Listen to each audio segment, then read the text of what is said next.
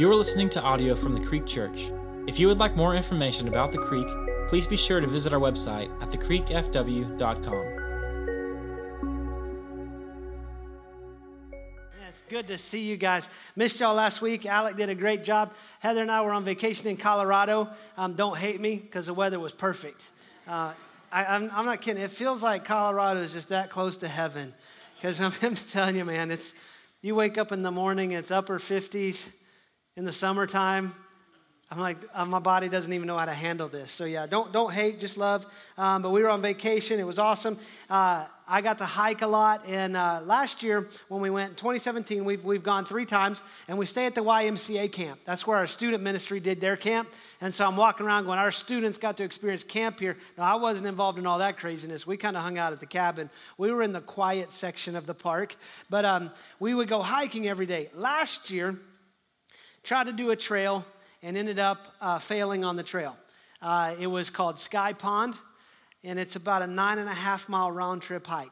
So last year, the way it rolls was like this. We'd saved this because this is a big hike. Sky Pond is a pond. It's like a little lake at the base of the glacier that feeds a waterfall that flows all the way into Estes Park. And we wanted to see this thing. And I'm like, let's do it, let's do it, let's do it. Now, to give you an indication of just let's do it, the trailhead is at close to 9,500 feet in elevation. And you're going to climb about 4.7 miles one way at about 2,000 feet of elevation gain. Now, that doesn't sound like a lot, but to a Texas flatlander fat boy, about 30 yards into the trail, I'm going, dear Jesus, if I meet you today, let me see this pond. I'd done a lot of cardio and prep for this. So last year we get hiking. The last little bit before you get to the waterfall. So you're hiking, it's up, and I mean up. No escalator, no elevator. I mean big steps. You're huffing, you're puffing. You get to one section and you look up, and there's a rock-faced waterfall you got to climb up. Now, last year they had more rain than normal, so there was a lot more water coming over this waterfall. And this isn't like handrails at the Botanic Gardens or the Fort Worth Water Gardens. I mean, you slip, you die, okay? It's that serious, okay? And so I'm a little freaked out. I don't like heights, but I wanted to see the view from up top. And so I start climbing up. I get halfway up. And now one of the things they will tell you in Colorado is that when you hike, you need to be below the tree line before the afternoon. We were so high, you actually get to where there's no trees around you, and you are the tallest thing around. And in the afternoon, they have these afternoon thunderstorms that roll in, and lightning strikes are very common on the mountain. I don't want to tempt God like that, okay? I mean, I know that I'm not going to get struck unless God says it's okay. It's got to be in his plan. I get that, but I don't want to put him to the test, right? Jesus said, do not put the Lord your God to the test. So I'm not going to do that. I don't want to be the tallest guy holding a metal walking stick going, hey, I'm on top. So anyway, so I'm climbing this rock-faced waterfall, and all of a sudden, I start feeling this stinging sensation all over my body. I look around, and it's hailing. And it's about marble-sized hail. And I'm like, okay, God, I get it. I'm not going to the top. So we climbed back down, and we made it. We made a beeline to the tree line because we heard thunder rolling. And it was, we hiked the rest of the way back in thunder. And I was just all year, from 2017 to 2018, all I'm thinking about our Colorado trip is I want to see the pond at the top. I want to get to the top of that. I didn't make it. Isn't it amazing how we tend to carry failure with us? I mean, we just hang on to it, and it just kind of works in our mind. We're like, I didn't do it. And so all year, it's just jacking with me. Well, this year, I got to tell you, we started out on that hike, and I think it was a little harder this year because I know what's coming. I'm like, oh, yeah, this part of the trail's coming. I was like, oh. And I was thinking, I've almost made it before. We get there, and we get to the waterfall. We look at the waterfall, and I'm thinking, what if it starts lightning? What if it starts hailing again when I get halfway up? I mean, I'm a year older. I might not be as fast this year. And then what happens if I get to the top and it starts storming when I get to the top and I got to try to figure out how to climb down this in a storm? All these things weigh into my mind. All these things and thinking, I don't know if I'm going to be able to do it. Halfway up, I realized how hard it was. But I got to tell you, I made it this year. And I had lunch. Hey, I was going to show you a picture, but it just doesn't do it justice. It really doesn't. I mean, the photo doesn't. I mean, we're having lunch at the base of Sky Pond, and what you see is this beautiful, reflective, giant pond, and then right up above it is still the snow in August, and then the top of a mountain. And I just remember just being in awe. But I started thinking, but I didn't do it last year. And it's amazing how we just, even at the height of a success, we still let a failure rob us of that moment. I mean, every one of us have fears of failures. There's a real phobia called aticophobia. It's the fear of failure. Most of us carry a fear of failure because of some incident in our past. That somewhere in our past we failed, and we let that create fear, and we carry that. And here's the problem and the challenge about failure. We're all going to face it. We're all going to face failure. It happens. But the hard part is when it starts to get in and create this identity of failure in us, where a failure just doesn't become an event that happened. We let it become something we are. Or we let it begin to isolate us and think, I'm the only one that's ever failed. I'm the only one that's ever happened to. I mean, the Creek, we got a crazy lot of people here at the Creek. We've all been through stuff. You are not the only one that's failed. I know I'm not the only one that's failed. You're not alone. When we sit down in ministry moments, one thing that we try to help someone going through a situation understand is you're not the only one this has ever happened to. You're not the only one that's walked through divorce. You're not the only one that's walked through your kids not speaking to you. You're not the only one this has happened to. And you won't be the only one this ever happens to. And fear begins to work in and really create issues with us. But one thing that I love about the Word of God, I love about the Bible, is the Bible makes it very clear that even after failures, we can have a restart.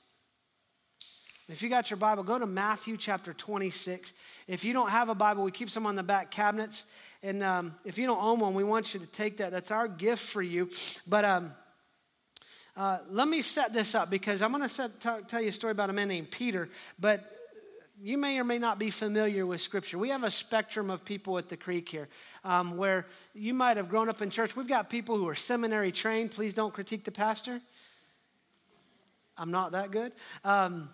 And we've got people who have no exposure to the Bible at all. We ran a class a couple weeks ago that was just intro to the Bible. Like, this is the Bible. There's a page called the Table of Contents. It's broken down in Old Testament, New Testament. When you open up and you see a big number, that's the chapter. The little number's the verse. And the class was full because there's such a hunger for people to say, I want to know what the Word of God is teaching me. But if you're new to Scripture, Matthew's the book we're going to be in. It's in the New Testament, Matthew chapter 26.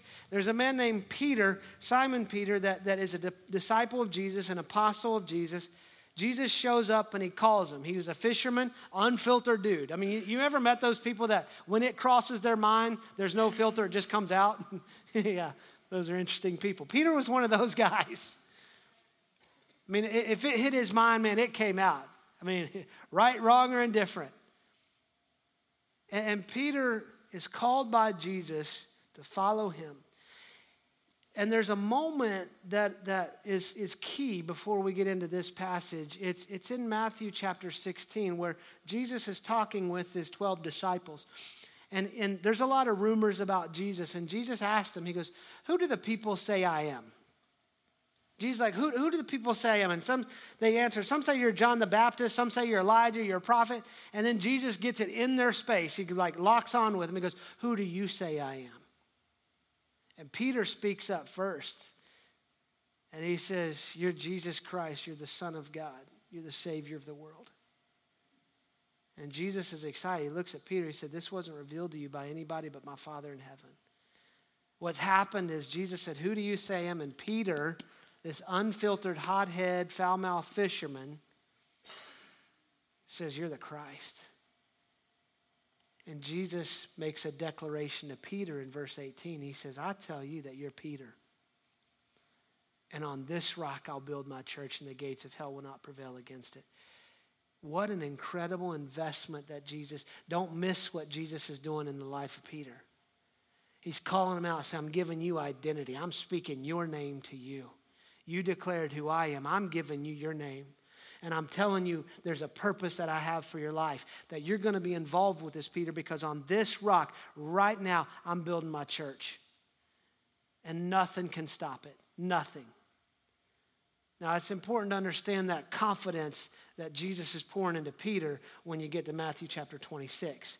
In Matthew chapter 26, remember a couple weeks ago, the first week of our Restart series, we talked about communion. We taught through this communion passage. And right after it, they sung a hymn. So after they had the first supper, the Lord's Supper, they sang a hymn together, and then they went out to Mount of Olives. And Jesus said to his disciples, this is verse 30, you will all fall away because of me this night. For it is written, I will strike the shepherd, and the sheep of the flock will be scattered. But after I'm raised up, I will go before you to Galilee. So what Jesus is saying is, we've experienced all this great stuff, but there's stuff that's getting ready to happen. And you're going to scatter. You're going to fall away on my account. You're going to walk away from what you've declared, from what you've professed. And Peter speaks up, says, though they all fall away because y'all never fall away. What he's saying is like, even if these fools fail, I'm not failing.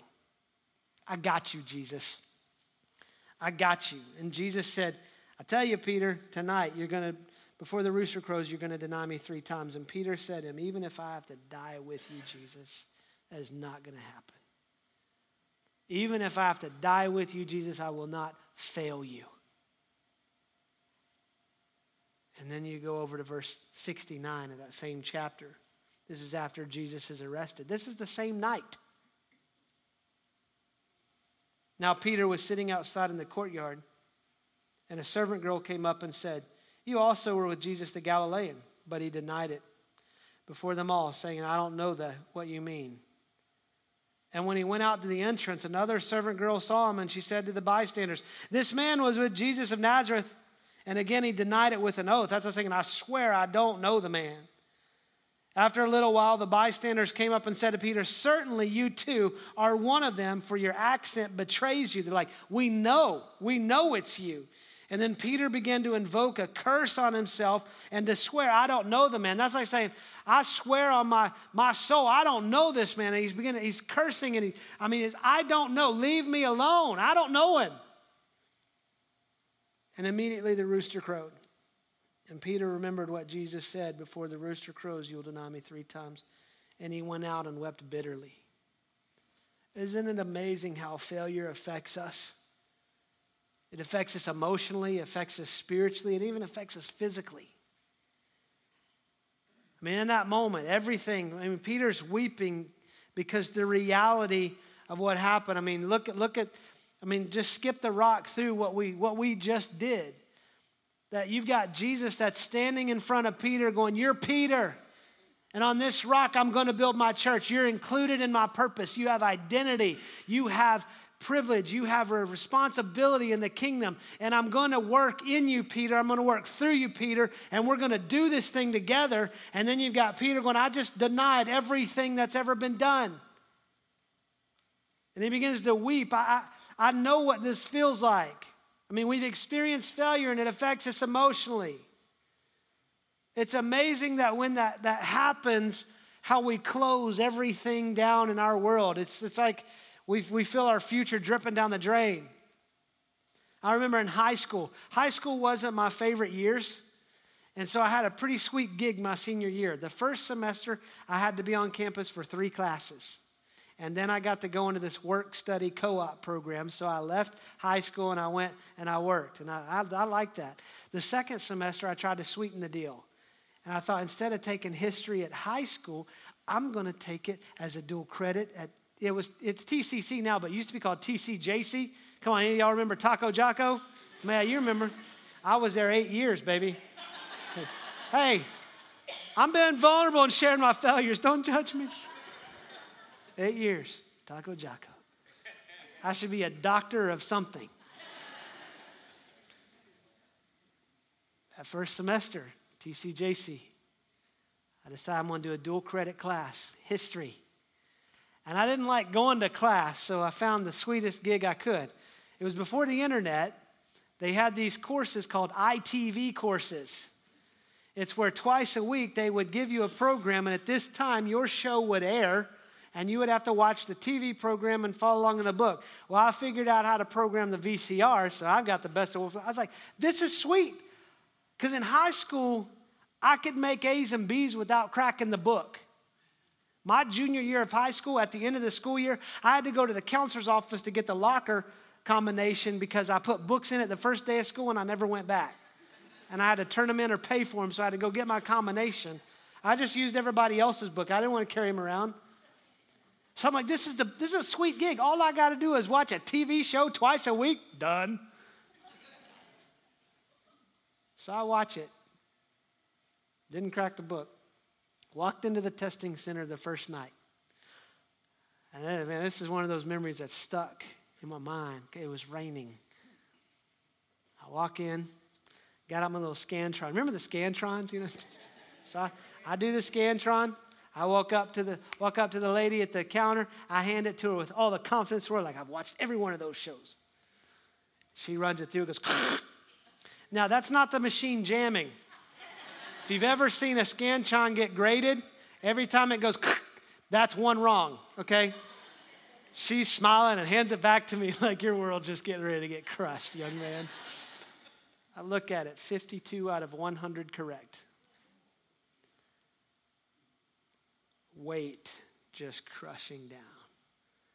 I remember walking out to my truck and sitting in my truck and going, oh my God, what is going to happen to me? I mean, I just failed this test. I'm not going to graduate high school.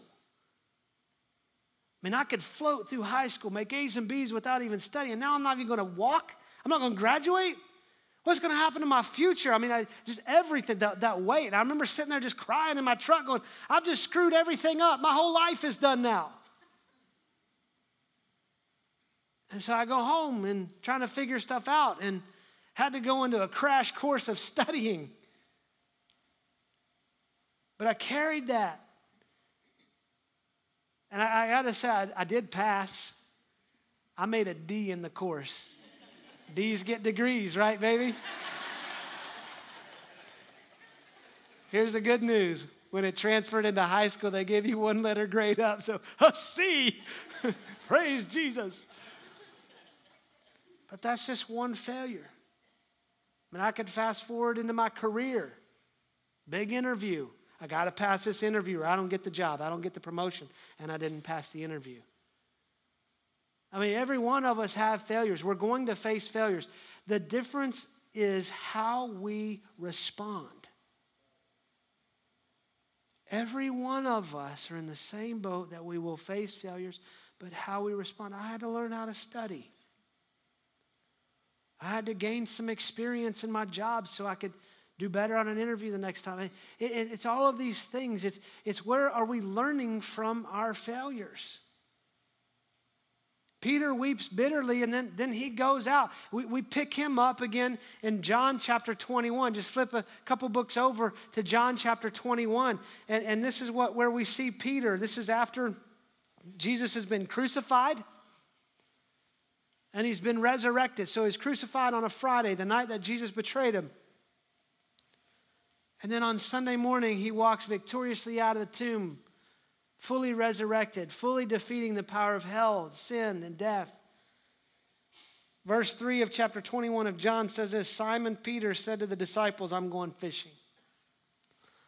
Now, this is a loaded statement. Because Peter was fishing when Jesus found him. He went back to what he felt like he could do.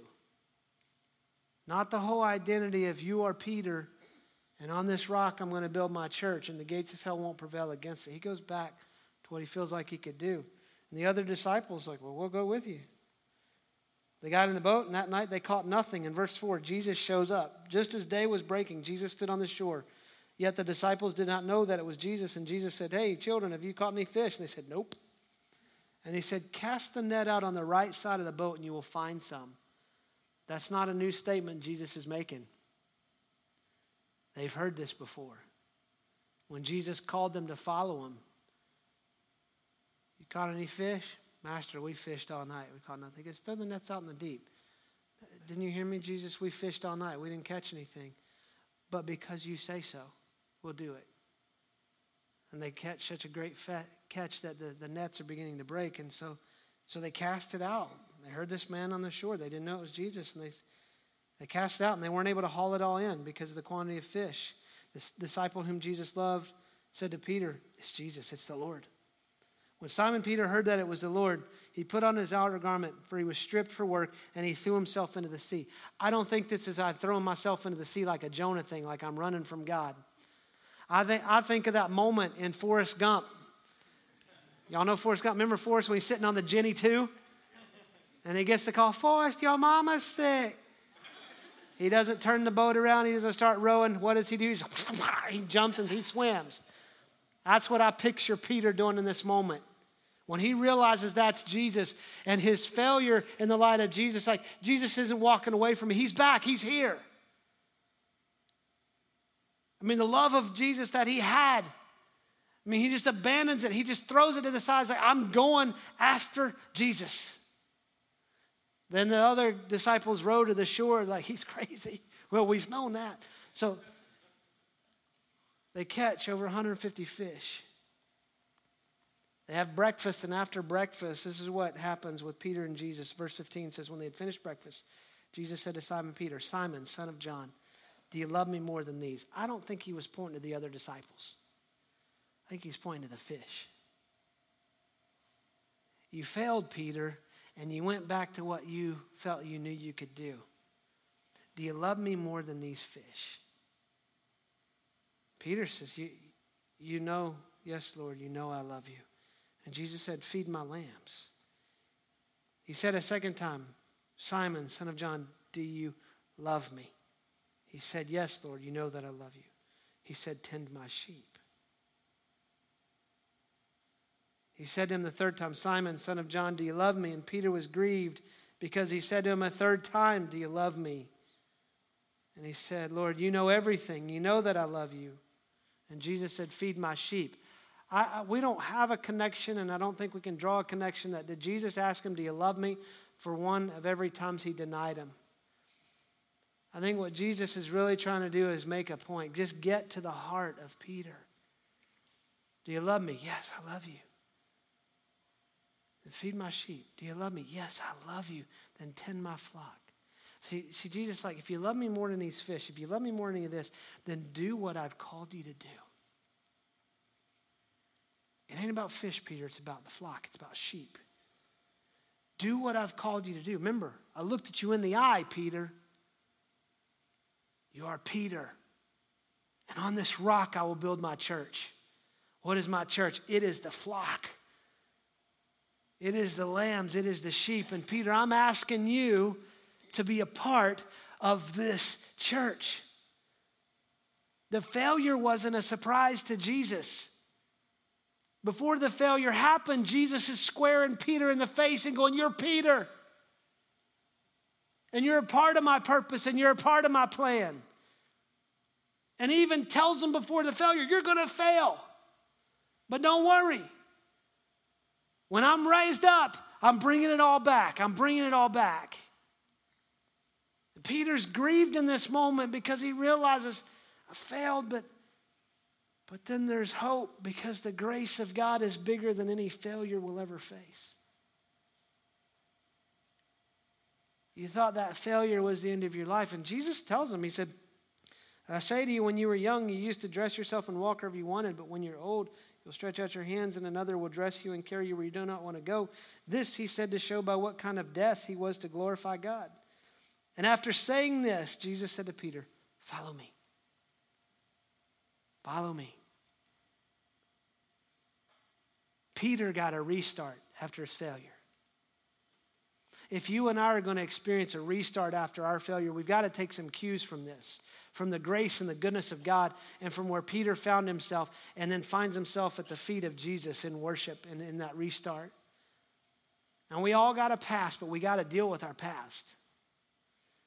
Maybe I should ask you, how do you deal with your past? Are you one that just tries to repress it and never think about it, but yet it comes up in some ways and it just starts to cause turmoil when it comes up? Are you somebody that tries to relive it? Maybe after a failure, you try to go back to some point that you thought you were successful. I mean, I see it often that when a marriage is failing, one person in the marriage will try to revert back to thinking, well, I was successful as a single person, so I'm going to go back and act like that. I was successful those days in my life, so I'm going to go back into that mode. We try to go back into where we feel we had some success. The interesting thing about Peter is when we meet him as a fisherman, he's not even successful then. He fished all night, caught nothing. Jesus had to help him. But we know that because Peter was a fisherman, he had experienced other failures. He said, well, there's always tonight to fish. But somehow failures tend to lock in our past. And they create some turmoil. And I hear people say, time will heal all wounds. Can I ask a question in response to that? How much time does it take? Because I've got stuff in my past. How much time does it take? It still hurts. Well, it'll scar over. 20 years old, there's still fresh wounds in my life. How much time? How do I deal with it with time? Well, you just have to forgive yourself. How? How do I forgive myself? I know we joke about that. We want mercy for us and justice for everybody else. But I don't have a capacity of mercy for myself to fully forgive all my failures. I can only forgive my failures when I realize that I am forgiven. The best way to deal with our past is to lay it at the feet of Jesus. He's the only one that can cover it. He's the only one with the grace and mercy to forgive us. That Peter went out, he wept, he dealt with the emotional strain, he dealt with everything. He went back to what he felt he could do, but it was only when he got to the feet of Jesus could he experience that restart and that covering of his past. Only from an identity of forgiven in Christ can I look at my past failures and say they are forgiven. And then there's a release that I can feel. I've got to see my past the way God sees it. Jesus paid a sacrifice for my sin and my failure. In Hebrews chapter 10, it talks about him being the once and for all sacrifice, that he bore the weight of the sin of the world. He only had to do it once. He doesn't have to do it again. And here's how he looks at my past. He says, I will remember it no more. When Jesus paid the price on the cross, he paid the price for all of our pasts, even before we had yet drawn a breath. Isn't that amazing when you think about the grace of God in that context? I'm forgiving a past that hasn't even happened yet.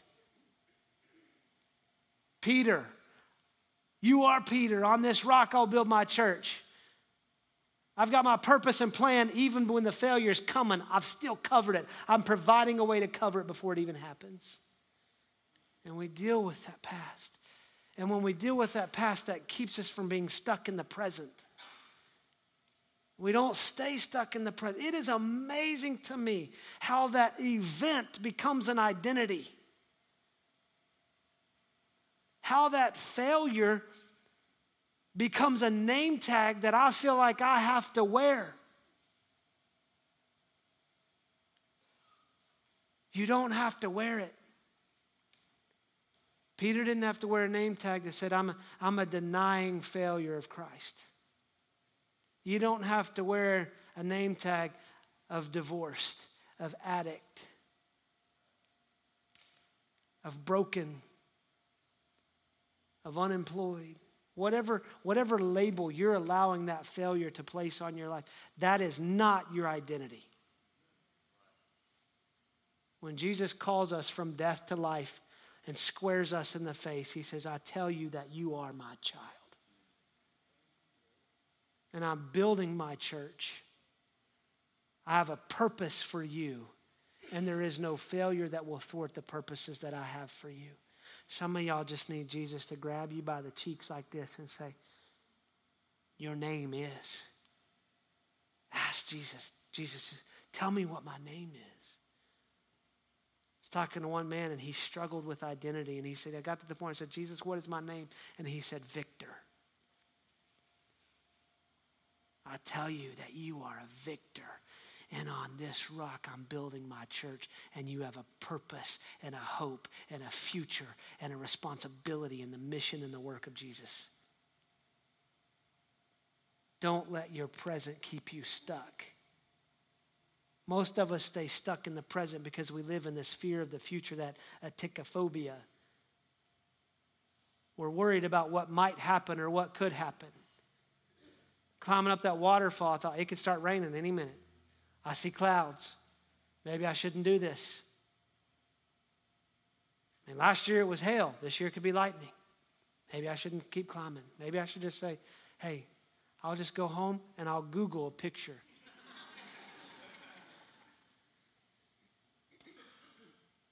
Maybe I shouldn't go for that job because I'm tired of being told no. So I'm just not even going to put anything in. Maybe I'm just not going to just try to find some counseling for our marriage because it's never worked in the past. And you let that fear. It's amazing how fear will lead us to compromise, especially in relationships. Well, he might not be the right man, but I'm going to settle because I'm afraid of what I might be able to experience. I'm going to settle my job because I'm afraid of what might happen if I try to go for what I really feel God calling me to do. And Jesus wants us to live free of that fear. Peter knew failure. What was the future that Peter experienced? It wasn't just, hey, I just got a restoration from Jesus. I got a restart. We're good. All right, what's next, Jesus? There was a future and a plan for Peter. Remember, on this rock I'll build my church. You fast forward to the book of Acts, Acts chapter 1. Jesus ascends into heaven. He said, y'all go to Jerusalem and wait. The Holy Spirit's coming. And when he comes, you're going to know it. You fast forward to Acts chapter 2. You've got a hot-headed, foul-mouthed fisherman who failed and got a restart with Jesus, steps out in the boldness filled with the Holy Spirit and preaches the gospel like it's never been preached before. Thousands of people here, 3,000 men get saved that day. A failure just fulfilled his purpose. Many theologians and scholars believe that day in Acts chapter 2 was the birth of the local church. How many of you are missing a future because you're letting fear paralyze you? Well, let me ask you to do something. If you close your eyes for a minute, what is your biggest failure? Maybe you don't think. Maybe you've been thinking about it since I even rolled out here and said we're going to be teaching about a restart after failures. But think about that. What is your biggest failure? Have you let that become your identity? Is that the name tag you came in here with?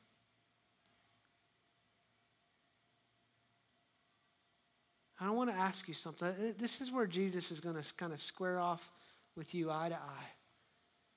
I want you to be honest. Do you believe Jesus is bigger than that failure?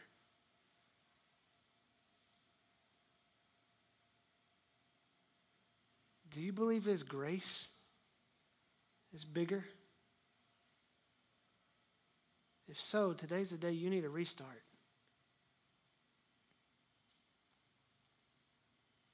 Maybe he's asking, do you love me more than you love this identity?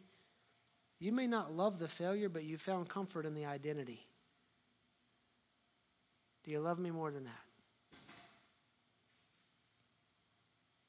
And today, all you got to do is just say, Jesus, I love you more than anything.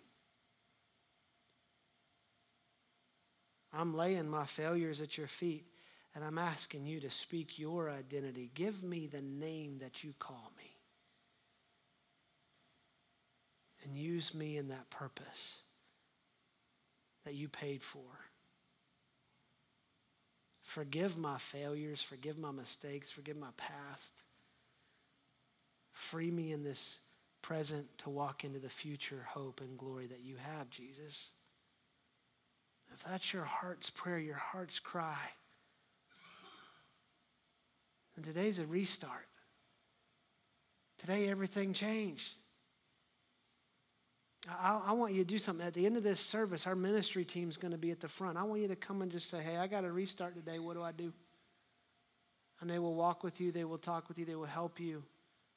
There ain't no judgment here because we all have failure. But the other common thing we have is we've known and learned how to lay at the feet of Jesus to walk forward. And even if you don't want to talk to our ministry team, if you just note it on that Connect card that I made a restart today, just so we can help you, so we can walk with you as family. Today's a new day. Father, we love you and we thank you for the truth of your word. We thank you for the grace that is bigger than anything that we ever face. It's bigger than any failure that we've carried. I pray, Father, that we leave today with a new identity, a new focus, a restoration and purpose, and a restart after the failures that we've allowed to haunt us for so long. Jesus, we humble ourselves to you. We tell you that we love you. We love you. We love you. Free us to follow you so that our lives are lived for your glory and the fulfillment of your great purpose in us and through us. It's for your beautiful name we pray. Amen. Thank you for listening to this message from the Creek Church. We invite you to listen to other messages on this podcast, or if you have any questions, you can email us at info@thecreekfw.com.